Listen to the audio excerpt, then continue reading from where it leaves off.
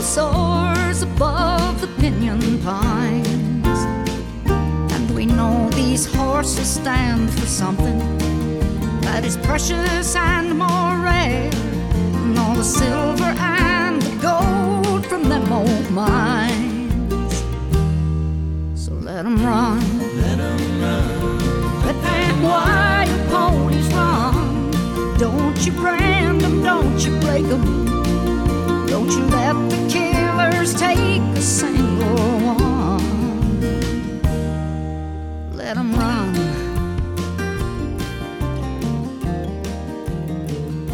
Welcome to Horse Sense 101. I'm your host, Joe Jones, Vail, Oregon's resident redneck and owner of Joe Jones Performance Horses. Horse Sense 101 is a podcast dedicated to helping you have a meaningful relationship with your horse and for them to be a willing partner in all your adventures. The podcast is available every Monday morning at 6 a.m. Mountain Time, wherever you find your favorite podcasts. Don't forget to join us on our Facebook group, Horse Sense 101. You can also find the podcast link, calendar, and news about our upcoming events on our webpage, www.horse-sense101.com, and sign up for our newsletter there as well. And if you have a moment and are so inclined, please leave a review on Podchaser. It's free, and I would really appreciate it. Hey everyone, as most of you are probably aware, there was a horrific wildfire last week near Boulder, Colorado. Thousands of homes destroyed and livestock displaced and missing. We can all imagine what this feels like, so let's get behind them and support them any way we can. We have links available on the Horse Sense 101 group page on Facebook and phone numbers. Please contact the American Red Cross in Colorado for any financial support you wish to give. A message phone number to reach out will be to Matthew Nelson at 303-219-0429, and let them know you are a member of Horse Sense 101 so he knows how you got the number. Sending our prayers and love to all of our horse friends affected by this tragedy. What follows is an interview that I did Friday with a local resident on the ground in Boulder, Mr. Matthew Nelson. You're on the ground in Colorado with the wildfire, is that correct? Correct. So we're currently on Table Mesa Drive in Boulder, which is near the evacuation zones and the active fire zones. Okay. Give for those that don't get to watch the news, give us a bit of an idea, rundown on what's going on in Boulder. So, Joe, yesterday there was a lot of wind. The National Weather Service reported on our foothills area that there were wind gusts that exceeded 105 miles an hour. We had the same event happen last week. A bunch of power poles blew over. This week, when the power poles blew over, some of the transformers, from what the news is reporting, created wildfires, 3 separate wildfires. One of them was attacked by the fire department and put out fairly quick. Another one is still actively burning, not too bad. The big one, the Marshall fire in Louisville, has burned, I believe they said, over 6,500 acres so far. This is not mountainous area. This is Front Range, foothills, prairie area. This is a highly populated, densely populated area. As of the reports this morning, overnight, and yesterday, there are well over 1,000 homes that have burned down, displacing people, damaging property, animals. So far, there's not any record of any fatalities, which is good. I fear that may come, but I pray that it won't. There are tons of animals that had to be released from various, animal hotels. There was over 40 dogs that were released from the dog tag hotel, from people that are out of state that, boarded their animals, stuff like that. A lot of farms had to let go of livestock, horses, sheep, cattle, chickens, the whole 9 yards. By let go, you mean open the gates and let them run? Absolutely, yeah. They hope that they outrun the fire. Yeah, there was families that had 8 or more horses and were able to take 3 or 4 in a slant load, and then had to release the rest to fend for themselves. There is currently a huge following of people on various Facebook groups that are trying to coordinate search efforts. They're trying to go to houses that may or may not have been burned down to try to rescue animals or get to animals that people who are out of state or out of country are posting that they, they want their animals checked on or saved if possible. Where I come into this, I last night started to coordinate with other Facebook groups and create Google Forms in order to kind of condense the information. There was tons of people commenting, hey, I'm available for this, I'm available for that. But looking into these threads and tracking comments is really hard to do. It's not a fast process whatsoever. It's not coordinated. It's not clean. So what I did was create Google Form links that I've been posting out on the Facebook pages for people to go to this Google Form. They fill out their information. They tell me their name, their contact information, and what they can provide. Can they provide transportation? Can they provide housing? Can they provide care? Can they provide donations? And such. We also created a group specifically for donations to persons that have been displaced by this fire. There are groups that I have been working with that are collecting donations for the animals and such. But my specific group is focused towards the persons because we're pretty taken care of on the aspect of animals. So are these fires still burning out of control, or are they out and contained? Actually, I'm sitting in Boulder right now and it is snowing. So this is a godsend. This is exactly what we needed. The humidity rise is going to help contain these fires. That fire is actively still burning. It is not burning as tremendously as it was yesterday, as devastatingly as it was yesterday. There are still homes on fire. There are still neighborhoods on fire. The fire department was out all night last night combating structure fires. There is a part of Old Town Louisville and Old Town Superior where an entire subdivision, over 300 homes, was burnt down. Every home in the subdivision. And wow. So there are still rubble piles that are burning. If you go up on top of the hill, there's a hill that kind of overlooks the town. If you go up on top of the hill, you just see little, stacks of smoke coming out of various areas of neighborhoods, which, are house fires that are still burning. So what can our friends on Facebook, what specifically can we do to help? If just so we can get the information out there. I know you sent my wife a list of groups and locations and contact information for somebody that might be listening in their car and able to replay this. Tell us what those of us around the country can do to help. Yeah, so the American Red Cross of Colorado and Wyoming is accepting monetary donations. If people want to give money, I would suggest that we keep monetary donations to reputable outfits and organizations such as the American Red Cross. We can avoid supplying money to GoFundMe pages and such. The American Red Cross is out here. They're working on housing people. They're working on feeding people, clothing people, the whole 9 yards. It's a great organization. We're all familiar with it. Monetary donations, I would personally forward those to the American Red Cross of Colorado and Wyoming. And then as far as like physical donations, if they're in neighboring states or around and they want to donate feed or hay or, cat food or bottled water, bottled Gatorade, snacks, blankets, anything like that. I am coordinating in my Facebook group to tell people where these donations are being accepted. On your Facebook page, you've kindly posted a tag and tagged me in a post about it. I will comment on that, the links. We'll put a link for a Google form. If people are local and they want to help house animals, caretake animals, pass out hay, we need a lot of people to deliver the hay from the central locations that is being donated. Stuff like that, they can fill out that Google form and put their contact information there. We will reach out to them as needs arise with what they have specified they can help with. That's going to help us to streamline things. If they want to help search, there are Facebook pages that I will tag in there as well to coordinate search parties. Right now, those are not being authorized by the Boulder County Office of Emergency Management. All the roads are still closed. All access to the fire area is still closed. It is still dangerous, and they advise that we don't send any volunteers in at this time. pre-evacuation areas and under evacuation areas people are able to rescue animals from those areas and start housing them in case this fire continues to move in areas. That's our best bet now. Again, fill out the Google form with what you can do to help, and we will contact as need arise. We will look for somebody that can help in that specific area or that specific thing, and we will be reaching out to them. Ask him what he does for a living. So what do you do for a living, Matt? How did you get involved in this?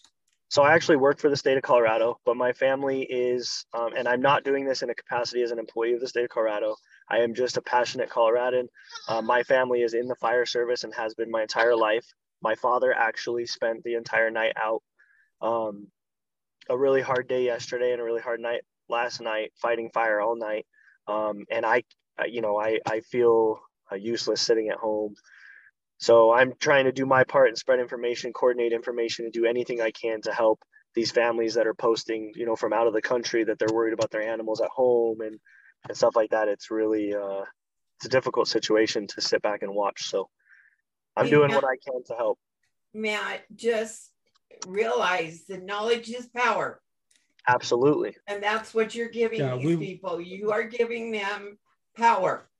Yes. To take care of themselves and do what they need to do with the help that you are giving them. So yeah, I can only empathize. I can only empathize with the feelings of being, across the country or in a different country and watching the news or being notified from your neighbors that your neighborhood's on fire and worrying about the animals. I love my animals very much, and I would feel so helpless. And I think that's what a lot of people are realizing, is that they can help these people feel, a little bit better about the situation. And so I want to help get that information through. I want to help coordinate information systems and, streamline this so we're not running around with good intentions, but not making a good dent. Gotcha. Okay. Well, we're going to share this with the members of our group, and I know that they will do everything they can, and they will share this with everyone they know. I know we will spread this information like a wildfire up here in the Northwest. No pun intended. And I really appreciate your time, Matt, and God bless you for the work you're doing. Absolutely. You too, Joe. Thanks for helping spread the message. I know I can count on the listeners of this podcast to do everything possible to assist our friends in Colorado. Again, check our Horse Sense 101 group page on Facebook for contact information. Next, we have the privilege of speaking with Mr. Mark Burnette, Extreme Mustang Makeover competitor, professional trainer, and owner of Big Smiles Riding Club. Thank you for joining us, Mr. Burnette. Thanks for having me. Please, let's. You bet. Hey, give us some background on you and your youth and your family life, if you would, for us, please. That way we can kind of get to know you. Yeah. Okay. So I'm the youngest of five. I've been horse crazy my whole life. Raised with just a small cattle operation, but Dad always saw to it that Mark had a horse to ride. My brothers had some horses too as we was growing up, but as time would have it, as soon as they noticed girls, they were done with the horses. And I noticed girls, but I never lost my love for horses. I ran barrels and poles and flags back in elementary and junior high school. And in high school, I started rodeoing. I'd like to say I rode broncs and bulls, but that would be lying. I fell off of a lot of broncs and bulls. And I steer wrestled, did make nationals in steer wrestling. And then went on to the Air Force, married the woman of my dreams. She's still with me. 32 years now. It's been great. While I was in the Air Force, I took some vacation time and went to horseshoeing school. And after I got out of the Air Force, I went to work in town at a factory and was shoeing horses part-time. We ran a breeding operation for about 10 years, had a stallion and some mares. And then when I lost my job to NAFTA, I just started, training horses for the public. And for several years, I just did colt starting. I didn't really know what to do after 60 days. Most of my customers were 30-day customers, and so I did a lot of colt starting. And then when I got in the Extreme Mustang Makeover, that was the first time I'd put more than 60 days on a horse. And then, I started learning more and more about finish work on horses. So I owe a lot. I owe a lot of my training to the Mustangs. Well, that's awesome. And by the way, thank you very much for your service to our country, sir. You told me that you narrowly escaped deployment to Desert Storm. Right. Yeah. But you did serve out of the country. Yeah, I did get deployed to Panama during the little conflict we had with Panama. And then we had our bags packed and was on call to deploy to Desert Storm, but we were not called on. So, yeah. So after you decided that working in town wasn't gonna really fit the bill, and so you sort of transitioned to at least to a little degree take control of your destiny, and started being semi self-employed. With we work for customers, right? Right. Yeah. It's hard for anybody to say they're self-employed because you're always working for somebody. This is like with my Big Smiles Riding Club. I'm not self-employed. I mean, I guess I'm self-employed, but I work for my students. So yeah, that's right. I started training for the public.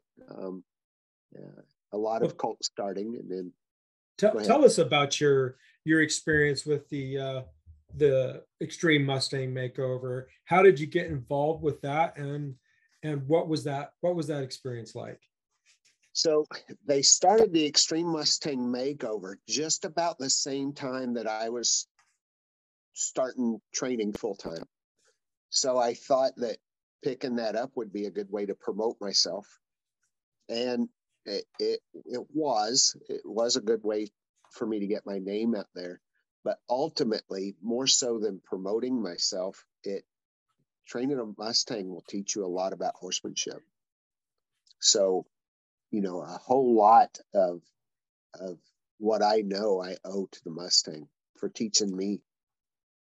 Now, I remember you have friends in the program that you guys bounced ideas off of each other, or did you just have to trial and error it?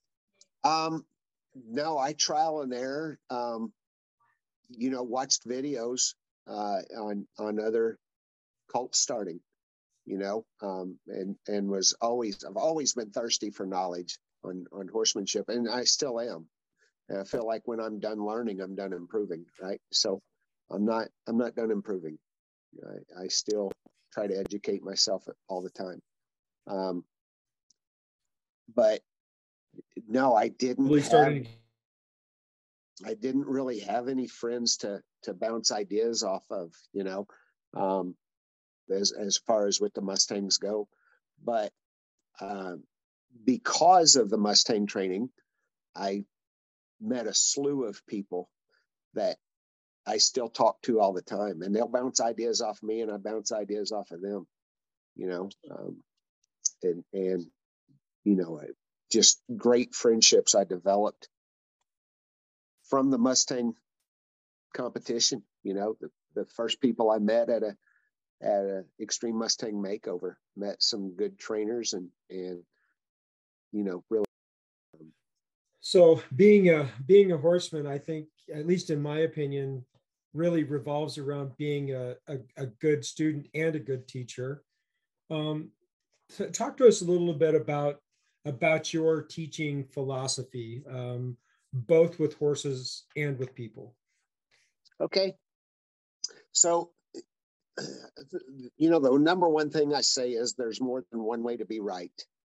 So, there's people that'll do things differently than I do, and that doesn't mean they're wrong. But also, because I'm doing things differently than they do, it doesn't mean I'm wrong either. If you get the results you're looking for, then you're correct. Would you buy that?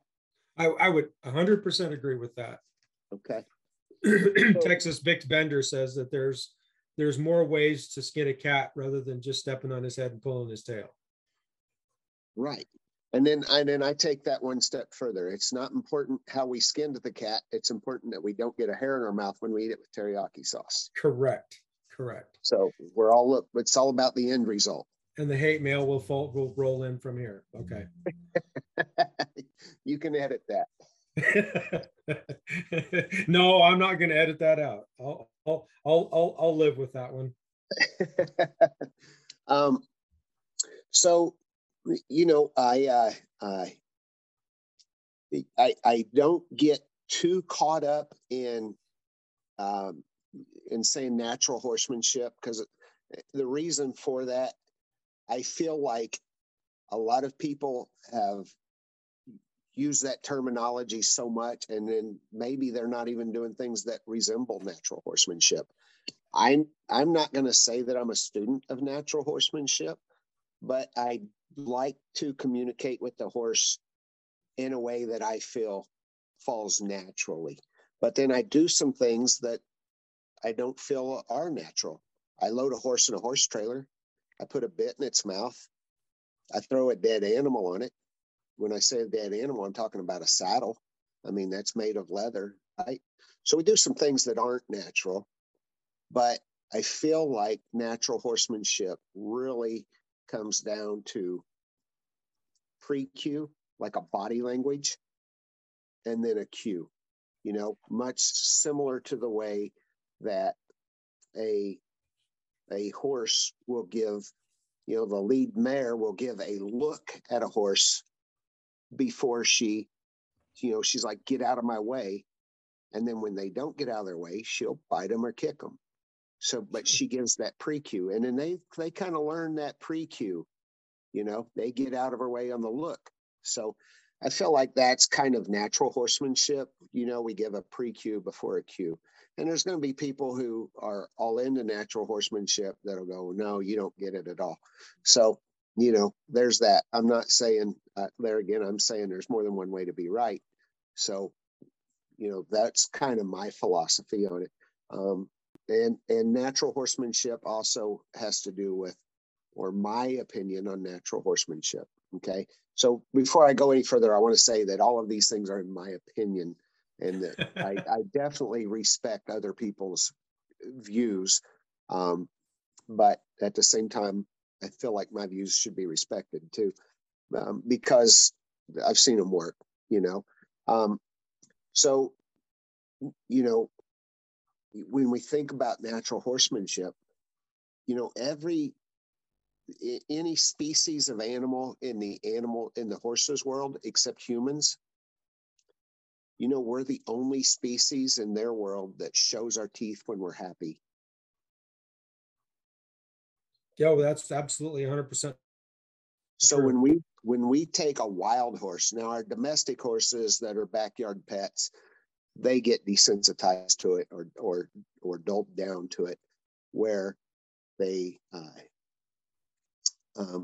they accept the smile and the high-pitched tone. Oh, you're a good boy. That's awesome. That can be a release of pressure to them. But when you step into the pen with a wild Mustang and you look at it and smile because it did something right, that's not a release of pressure to that Mustang. It feels pressure, right? So, right. People wonder, well, why did that Mustang jump out of the pen? Well, because you were smiling at it. Yeah, you don't see the world through their eyes, and when I use that term a lot, you see the world through their eyes, and that doesn't mean that we have the same kind of vision that they have, but as humans, we don't walk out the front door thinking that somebody's going to eat us. Right. And especially the wild horse, that's the number one thing they're aware of when they get up in the morning and go out to graze, is that they taste good. That never goes away for them. Right. And it's funny you say that. So at the first Extreme Mustang Makeover that I competed in, you're a friend of mine, and I'm sure he's a friend of yours too. Ken McNabb was at that show, and they handed me the mic when we was doing they were auctioning off the Mustangs at the end of the competition, and they handed me the mic and asked me to say a few things about it. They didn't get my bio that said that I had been a rodeo clown, right? So it was their mistake to hand me the mic. But anyway, I'm a large guy, and they handed me the mic, and I said, when I first stepped into the round pen with this Mustang, she took one look at me and said, "Holy smokes, I know he's going to eat me. He eats everything that slows down in front of him." But she came around and made an exceptional horse. It's really fun to watch that transformation, and Well, I've heard it said of mules and Mustangs that you absolutely have to train them the way, and it's not optional. You have to train them the way you should train a horse. Yeah, that's accurate. And I'm no mule skinner, but I did win the Wild Ass Challenge. That sounds great. Yeah, that's what it was called, the Wild Ass Challenge. We had a lot of fun with that. So that was set up like Road to the Horse. We had round pins, 8 burrows off the range, and we had like it was a 3-day weekend. It was Friday, Saturday, Sunday, and the one judging our round pen work was John Lyon's family. So his wife and his son and his stepson were all judging our horsemanship there in the round pen. And then for our finals performance, we was judged by Julie Goodnight and Dan James, and there was another fella, and I wish I knew his name, but I don't. But that was a fun weekend, and we won that. And I had my little burro, walking. They had to see them. They wanted to see them walk, trot, right turn, left turn, back up, and anything else you could add into that was a bonus, right? I have mine jumping barrels and things of that nature, and it was a really good little burro. It went really well, and I did. We played on the word game of it being called the Wild Ass Challenge. So we had about 60 seconds with a mic when we went in.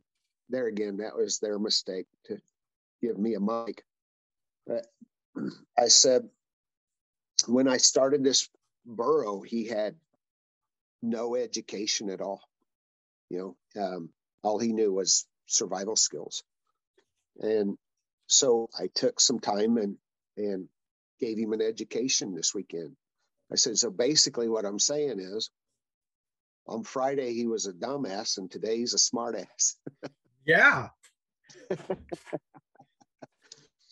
But that was a real good competition. It was a lot of fun. And even though I'd never worked with a burro, it was all the same philosophy. So it was pressure and release of pressure, and how big of a release of pressure do you give? So, if I just asked that burro to go to my right, I would put some pressure on him to go to my right. And I didn't chase him all around the round pen. I just asked him to go to my right. As soon as he would go to my right, I turned my back and walked completely away from him. That was the biggest release of pressure I could give him. Sure. So then he would learn to go to my right. So once I learned learned to go to my right, then I taught him to go to my left. I worked that until I could get up to him and get a halter and lead rope on him, And then, of course, so in the very beginning, my release of pressure was to turn and walk away from him. But by the end, my release of pressure was going up and giving him a hug around the neck. He loved it. He got to where he took that as a reward. He understood. Yeah. I know. It was a really cool I know transformation. Wade Black puts it that there's really two thoughts in training. In his opinion, there's a traditional method, and that method relies primarily on force, meaning you force the body, and then a non-traditional method, because Wade's like you, he doesn't really call it natural horsemanship. His grandfather is Ray Hunt, so and he doesn't call it natural horsemanship. He just calls it, this is what Granddad did, and he talks about it being influencing the will and the emotions and the soul of the horse, with body, flight, and position and release. Yeah. And I'm with you. I'm not a big fan of, quote, natural horsemanship, because I struggle with knowing what that means. But I do think that good horsemanship, can take many forms. And I like how you put that there's more than one way to be right. Yeah. Yeah. And I'll tell you how I came up with that term.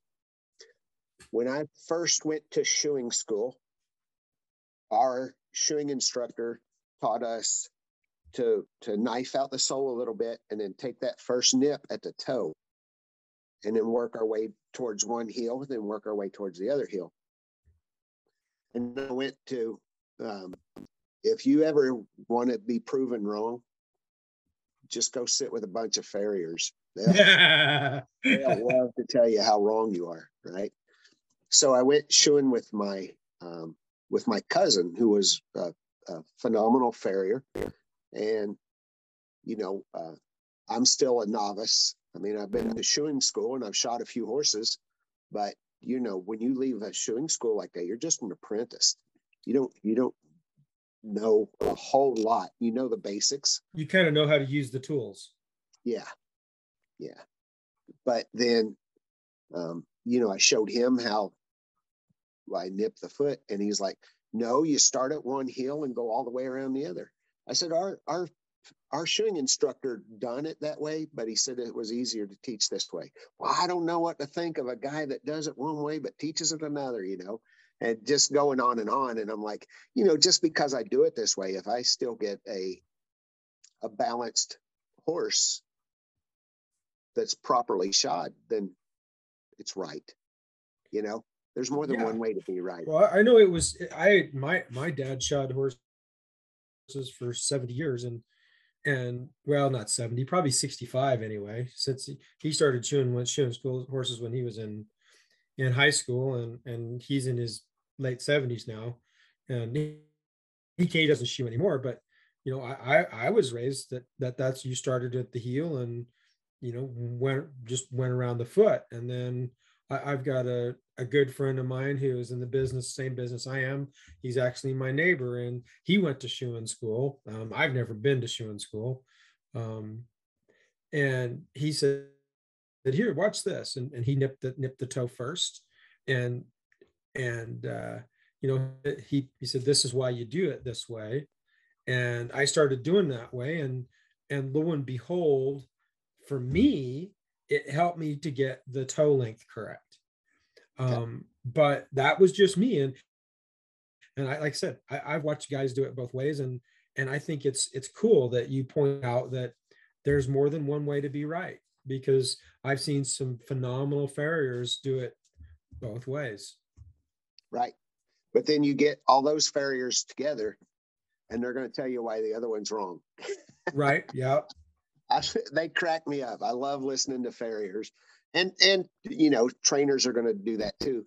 But what develops is, you kind of just develop what works for you. You know, the same is true for training horses. So you can study under some different disciplines and pick up on some things and learn some ways. But after a while, you're going to kind of make it your own. You're going to kind of just develop. If you do enough of it, you're going to make it your own, and you're going to do little tweaks and things. This one of the things I struggled with as a trainer for several years. I struggled with how to slow a horse down, how to get them to lope slow, you know, just nice and relaxed. And then even though some of them were relaxed, would be loping out fast. And I studied on it and tried to find answers. And then it just came, I just started doing this one thing on my own, the way I would do all of my other exercises. I just kind of tweaked them and put them together. And my horses started loping slower and more collected and really bringing their hind end underneath them. And I never learned that from somebody else. That's something that just fell into my lap through being out there training it. So this is what I tell people, that techniques are nice and you might find a technique that works. But I honestly believe that the basis or the foundation for all of this has to be your principles have to be correct. And if you have the correct principles, you can, if you know the why, then I think you can figure out the how. You know, if you don't know the why, and then you start doing trial and error, then you can do some really crazy things that are not going to work. But if you understand, in my opinion, if you understand the why and the principles, and then think about how you want to go about it and put your method in line with your principles, I think that's where you get, you know, 1,000 different people with horses that all perform well, and they'll all use a little different technique. But I think that their principles are all pretty much the same. Yeah. Yeah, I would agree with that. So having said that, if you were to talk about, you know, your basic philosophy and your principle that guides your training methodology, what would you say kind of guides your thought process? Yeah, that would be that's a loaded question. It would depend. No, it would. It would depend on, are we looking at colt starting, colt finishing? You know, I mean, I guess it's kind of all the same. You know, I mean, it's first of all, horses learn from a release of pressure. Okay, so there's a principle. Right. The release of pressure. You know, when I lunge a horse, I like to get it started and then drop my lead rope hand and my lunge stick hand. You know, I hold them both down because I gave that horse a job. And if I want it to change jobs, I'll let it know. Keep doing that until I do something else. Now, there's other people that hold a stick up and keep that pressure on them the whole time to keep them moving around. I'm not saying that's wrong. There's more than one way to be right. It works for them. You know, I know a guy that does it completely different. And he shows. Is it okay to name drop? Yeah, oh, absolutely. So Dan James has a different way of doing it. You know, he holds the stick out and kind of always keeps the stick after him. And that's okay. That's not wrong either. You know, well, he does amazing things with his horses at Liberty. You know, anybody that's watched Mr. James perform and has watched his horses work at Liberty, you're going to be hard pressed to tell me that he's forcing those horses to do that. Right. No, and you're exactly right. And Dan James is a phenomenal horseman.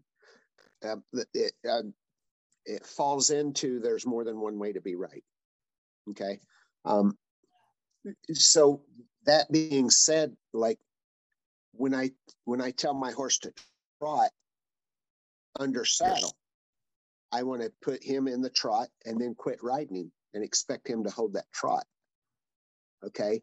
Because I feel like anytime they're doing something on their own motor, it's prettier than when we're forcing it. I see other people keep a spur on them the whole time. Mm-hmm. Okay.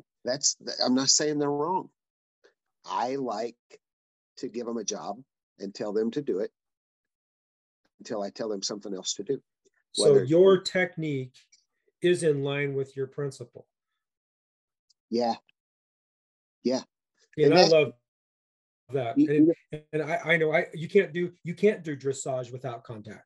You know, when the people do dressage and jumping, they have to be in that horse's, you know, they're not pulling on them, but they have to have contact to keep the horse in frame to do those maneuvers. Cutting and reining, you don't get to pull on them. Right. Different event, different techniques. So, but there's principles that guide those, right? There is. But with dressage, you know, a lot of them, they have contact. Like there's a straight rein, there's no drape. But the really good ones, I feel, are just barely having contact. Linda Pirelli talks about it as though you're not pulling, you're just holding hands. There you go. Which I thought was a really brilliant way of putting it. Yeah. But, you know, a lot of beginners in English, they're balancing themselves on the reins. Mm-hmm. But yeah, so like even my finished spin, my finished turnaround on a horse, I just get him started and then pitch him away. Mm-hmm. Like I drop the rein down on the neck and I don't have a foot on him. But I can't talk while I'm doing it because he's listening for me to say anything because that's his cue to stop. Mm-hmm. You know, but he'd better stay in there and keep spinning until I say, well, and just as soon as I say the W word, then he comes to a stop. Well, you know, but he'd better stay in there and spin. And you know, the same way with lead changes, I like for him to change leads off of the pre-cue instead of the cue because it's prettier. You know, if you have to force that hip over to make the lead change, then it's not as pretty as you just give them a slight cue to move their shoulder over. As soon as you pull their foot off, they change on their own motor. That's prettier than kicking that hip over. In the beginning, you have to kick the hip over, but you give them a pre-cue first. Does that make sense? It does, and I've struggled with it. It was funny. I got to ride with Annie Reynolds a month ago or so, and I was, and it was one of her horses that she let me ride that could turn around, and it was exactly as you said. You move your hand, you know, across the neck to get the spin started, and click, and the gas pedal was put to full, and it was leave your feet out, leave your hand down. When you're done, say whoa. And the same with her lead changes. It's not she doesn't force her horses to change a lead. She takes her foot away and opens the door, and they change their lead. Right. And it is pretty. Oh my gosh, her horses change leads and turn around and stop so pretty. Oh my gosh. Yeah. And you know, the main rule is there's exceptions to every rule. So like on my side pass, I do keep pressure on, you know, I don't just get them side passing and stop and they keep side passing. I keep pressure on for a side pass. And then when I pull the pressure off, they stop. So, you know, for different maneuvers, I guess things change, but for like the real pretty maneuvers, like your spins and your lead changes and your circles, you know, I'll put my horses on a circle and, you know, we're loping circles and I drop the rein. I have a loose rein and expect them to hold the circle that I put them on. You know, so it's a concept. And it doesn't mean that the people that's holding them on the circles or keep a foot on them when they're spinning, it doesn't mean that they're wrong. It's just that I like the results I get by doing it the way I've come to do it. Outstanding. Let's talk about Big Smiles Riding Club a bit. How did it come about? Tell us about what it is and how it came about. Okay. All right. Perfect. We call it Big Smiles Riding Club, and our motto is it's all about the smile. So let me tell you how I came up with the name first, okay? And our motto. So I like action horses. You know, I like the spins, the lead changes, the stops, you know, things like that. The getting after a cow. I love a horse that'll just go get after a cow. Love that. My wife, on the other hand, she enjoys, and she's doing lead changes now and loving it, you know, and she's got a little range versatility mare and she's having a ball. But for a long time, you know, she didn't want to do drills. She didn't want to do these exercises, but she loved doing trick training. So she's got them sitting on beanbags, standing on pedestals, side passing to her. She's got a Mustang that'll fetch, play a guitar, paint, you know, all these different things that she'll give it a cue and it'll hold its mouth wide open, you know, and she does all these things. And she asked me one day, she goes, "Do I embarrass you because I do these off the wall tricks, think outside the box?" And I said, "No, it's all about the smile." I said, "It's all about the smile. You know, that horse makes you smile. So for me, that horse has a purpose here on this farm. It makes you smile. It makes you happy."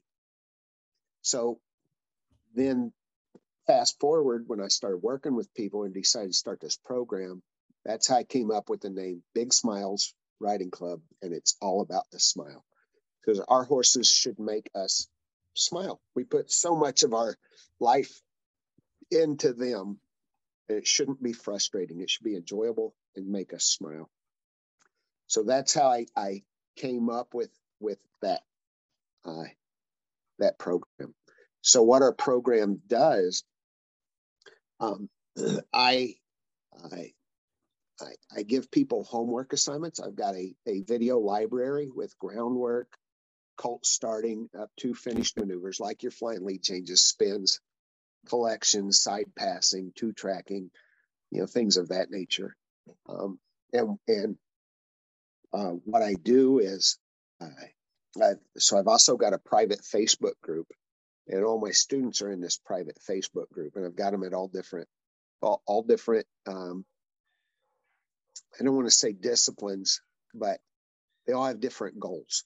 I have people showing in Western dressage, people showing ranch versatility. I've got endurance riders, mounted archers, and people starting colts and Mustangs and things of that nature. And they just want to improve their own horsemanship skills. And, you know, they want to learn to side pass. They want to learn flying lead changes and such. So what I do is I give them homework assignments based on where they're at. So I look at where they're at with their horsemanship skills, and I look at where they want to be, and I build them a roadmap to get there. So each individual, it's a personalized program just for them. It's customized. So how do you get to see? I mean, do they come to your barn? How do you do the interaction? No, I have them video themselves. So I'm in Indiana, but I've got students in Connecticut. I've got students in California, in Texas, and, you know, everywhere in between. So I have them video themselves doing the homework assignments that I give them. And then I pick it apart. I tell them the good, the bad, the ugly. And I try to pay attention to the smallest details. And then I'm very, very elementary with my feedback. You know, I've got a background in coaching youth league sports. So, you know, small details, coaching, you know, first and second graders in wrestling and football, you've got to make little adjustments, right? Little details helps the kid learn. So little details in horsemanship also helps. So I have them video themselves doing the homework assignments I give them. And steps 1, 2, and 3 have to be good before we move on to steps 4, 5, and 6.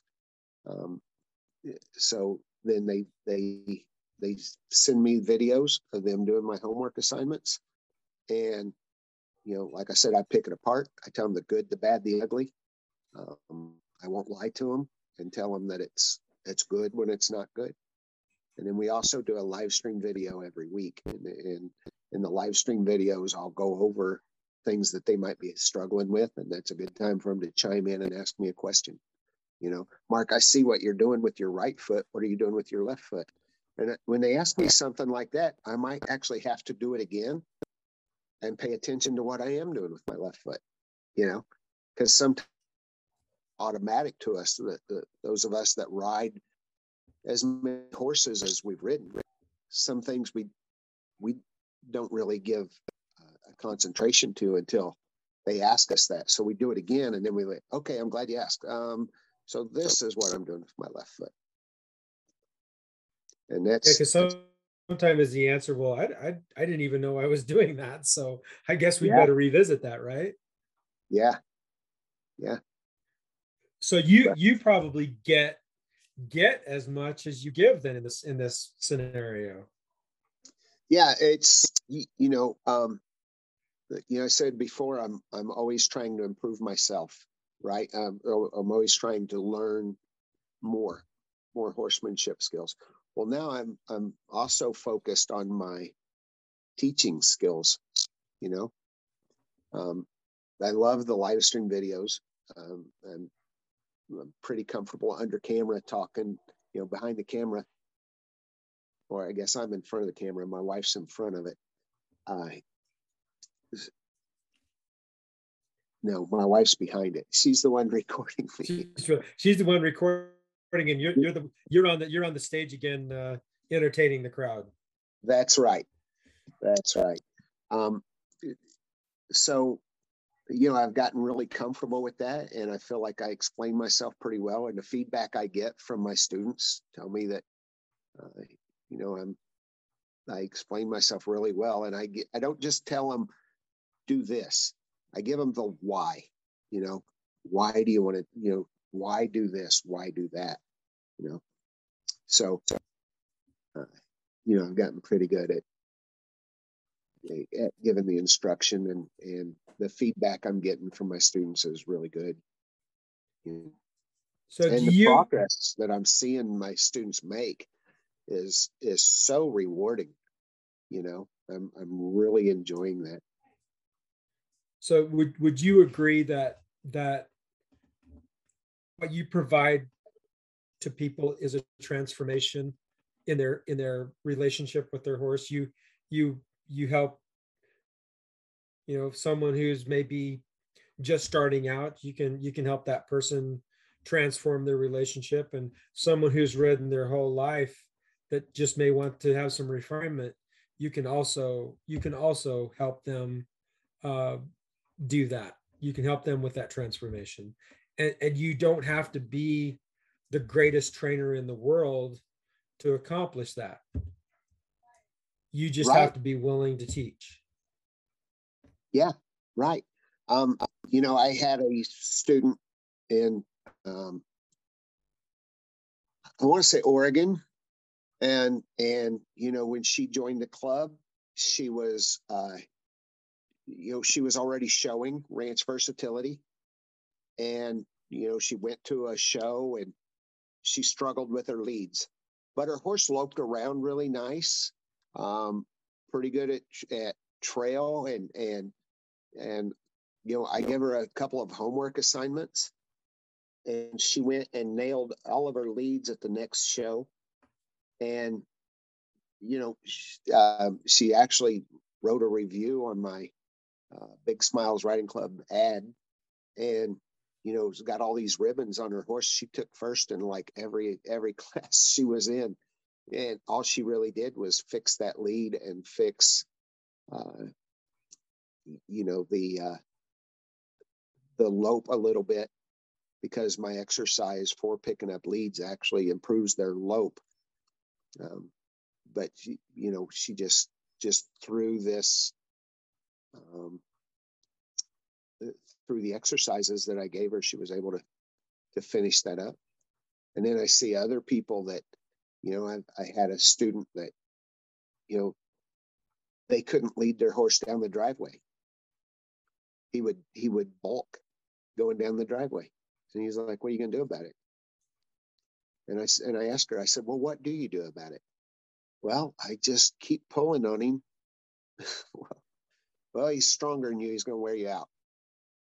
So, I was like, if he balks and doesn't want to walk up the driveway, then back him up, because backing is hard work. So I kind of make the concept for the horse that it's, when we have issues like that, we just make it harder for them. We make it so that being right is easier. Yeah, that's what Tom Dorrance said, was make the right thing easy. Or not Tom Dorrance, he didn't say that. Ray Hunt said that. Make the right thing easy and the wrong thing difficult. Right. So, I see transformations like that a lot, I've got students really making some good progress, and it's so enjoyable to watch.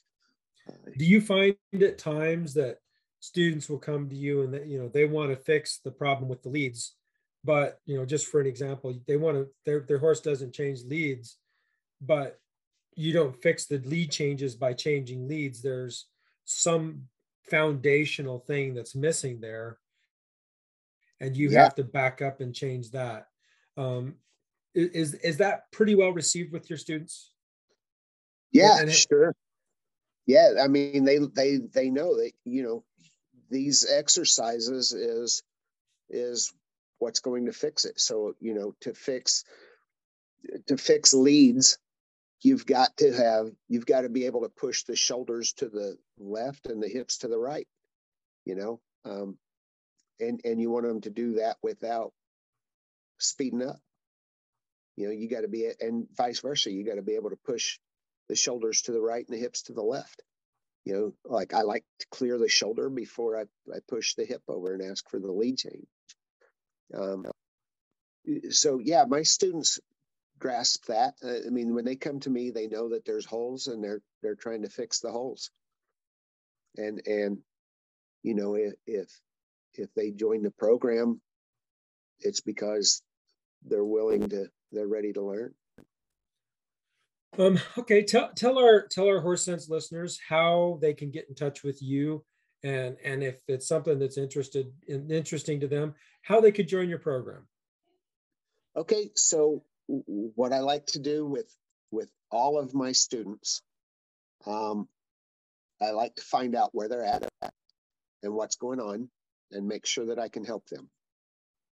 If they tell me that they're showing hunter jumpers, and they're having an issue in the show pen with hunter jumping, I'll be like, that's out of my genre. I can't help you with that. But if they come to me and say, my horse is I show hunter jumpers, but my horse won't load in a trailer or is being pushy, okay, I can help you with that, but I'm not going to be able to help you improve your jumping skills. So all of my students, I like to get a feel for where they're at and what their goals are. And when I know that I can help them, then I get on a call with them. And so the easiest way to reach out to me right now, to join my program, you can look up Big Smiles Riding Club, the ad. There should be an ad that would pop up, and then message me in Messenger. It's all done on Facebook. So okay, it's all through Facebook. Okay, your phone number's there, but your phone number's there on that Facebook page, your business page, but a direct message through Messenger is the best way to get a hold of you. Yeah, I don't even know if my phone number is on there. Like I've never really had anybody just call me and do it. So we do it all through Messenger. Or they'll leave a comment on my ad page, and I get back with them through that. But it's Big Smiles Riding Club. And outstanding. Yeah. And the folks, I've looked at the reviews on Facebook. Mr. Burnette's people absolutely adore him. He's doing really, really good things for the people that want to sign up for that transformation. And I really highly recommend it. I really don't know if there's another program like mine. I mean, there's lots of programs that have a video library, but is there programs where the person who created the video library looks at all your videos, every one you send them, and picks it apart and tells you the good, the bad, the ugly? I mean, there may be, but I don't know about it. Yeah, I don't know of any. I'm not saying that I've got the patent on it and that I'm the only one, but I don't know of any others that's doing what I'm doing. Well, it's certainly unique. I know my bride brought this to my attention and said, "Hey, Joe, have you seen this?" And I'm like, "Well, wow, that's pretty cool." And one thing led to another, and you guys have been corresponding, and we finally got together today. It's been absolutely wonderful, Mark. I appreciate you making the time. Yeah, I we'll really talk again enjoyed soon. It. Okay, that'd be great. I'd love that.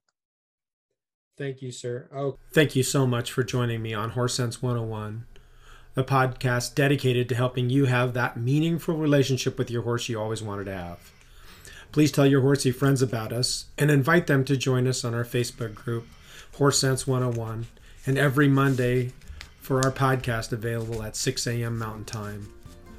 I'd like to thank you, my listeners, members, and Mr. Mark Burnette. God bless you and have a wonderful week. And we know these horses stand for something that is precious and more rare than all the silver and the gold from them old mines. So let them run. Let them run. Let them wild ponies run. Don't you brand them, don't you break them.